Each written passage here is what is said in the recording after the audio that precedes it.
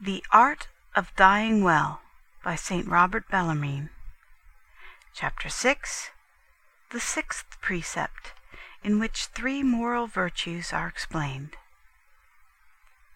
Although the 3 theological virtues, faith, hope, and charity, include all the rules for living well, and therefore dying well, yet the Holy Spirit, the author of all the books of Scripture, for the better understanding of this most necessary art, has added 3 other virtues which in a wonderful manner help men to live well and die well. These are sobriety, justice, and piety, of which the Apostle Paul speaks in his epistle to Titus. For the grace of our Lord Jesus Christ hath appeared to all men, instructing us that, denying ungodliness and worldly desires, we should live soberly and justly and godly in this world, looking for the blessed hope and coming of the great God and our Savior, Jesus Christ. Chapter 2. This, therefore, will be the 6th precept for living well and dying well, that denying ungodliness and worldly desires, we should live soberly and justly and godly in this world. Here is the epitome of the whole of the divine law reduced into one short sentence. Decline from evil and do good. Psalm 36. In evil there are 2 things, a turning away from God and a turning to creatures, according to the prophet Jeremiah. My people have done 2 evils. They have forsaken me, the fountain of living waters, and have digged to themselves cisterns, broken cisterns that can hold no water. Chapter 2, verse 13. What can he therefore do who wishes to decline from evil? He must deny ungodliness and worldly desires. Ungodliness turns us away from God, and worldly desires turn us toward creatures.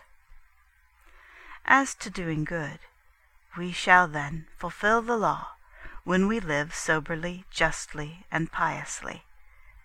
That is, when we are sober toward ourselves, just toward our neighbor, and pious toward God.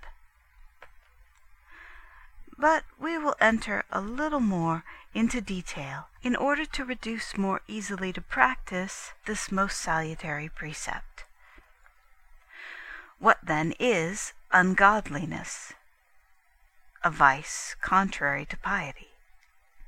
What is piety?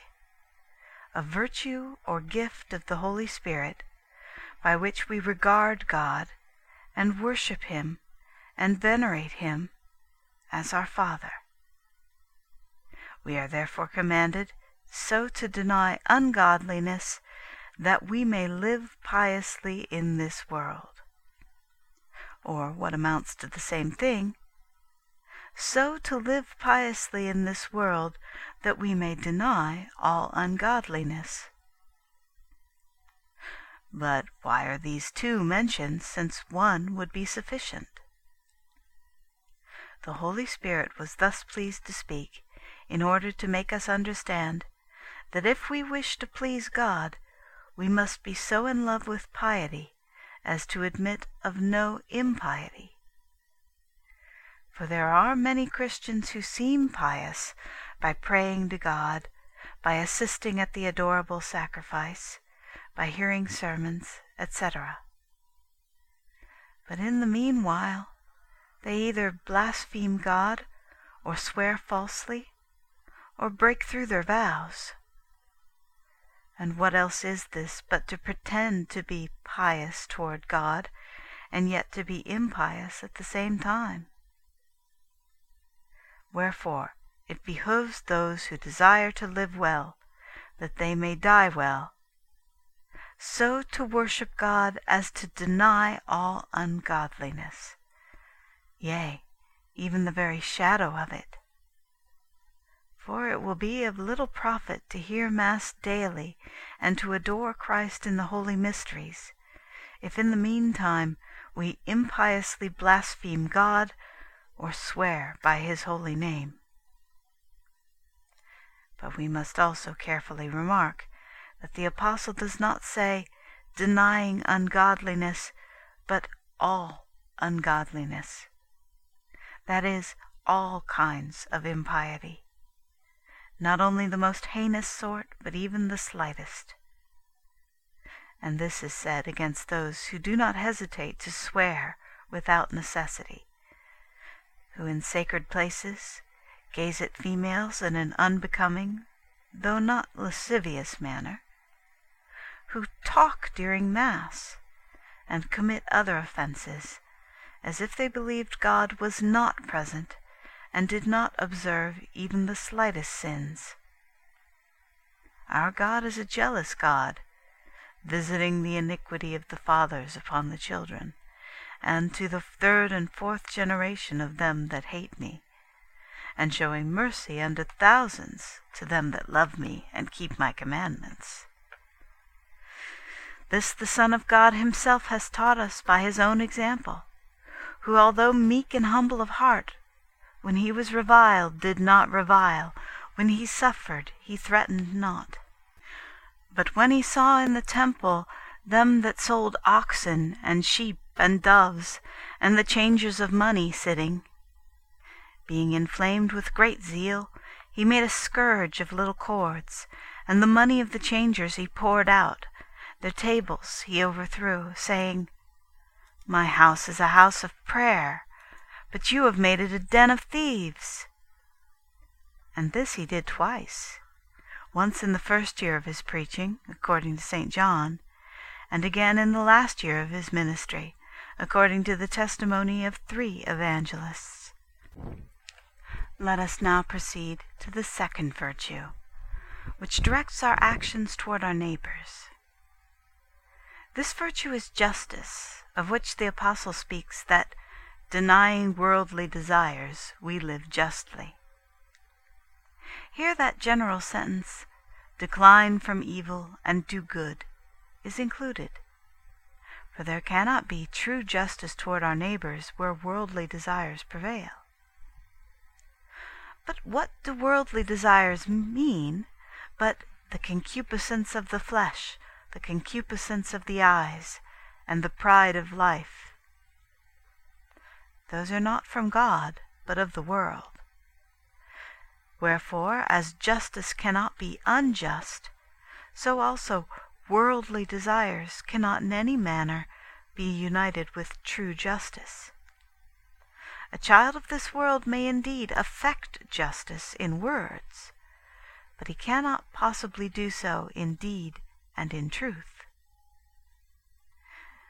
The Apostle then most wisely said not only that we should live justly, but he premised, denying worldly desires, that he might make us understand the poisonous root of concupiscence must first be plucked up before the good tree of justice can be planted in our hearts.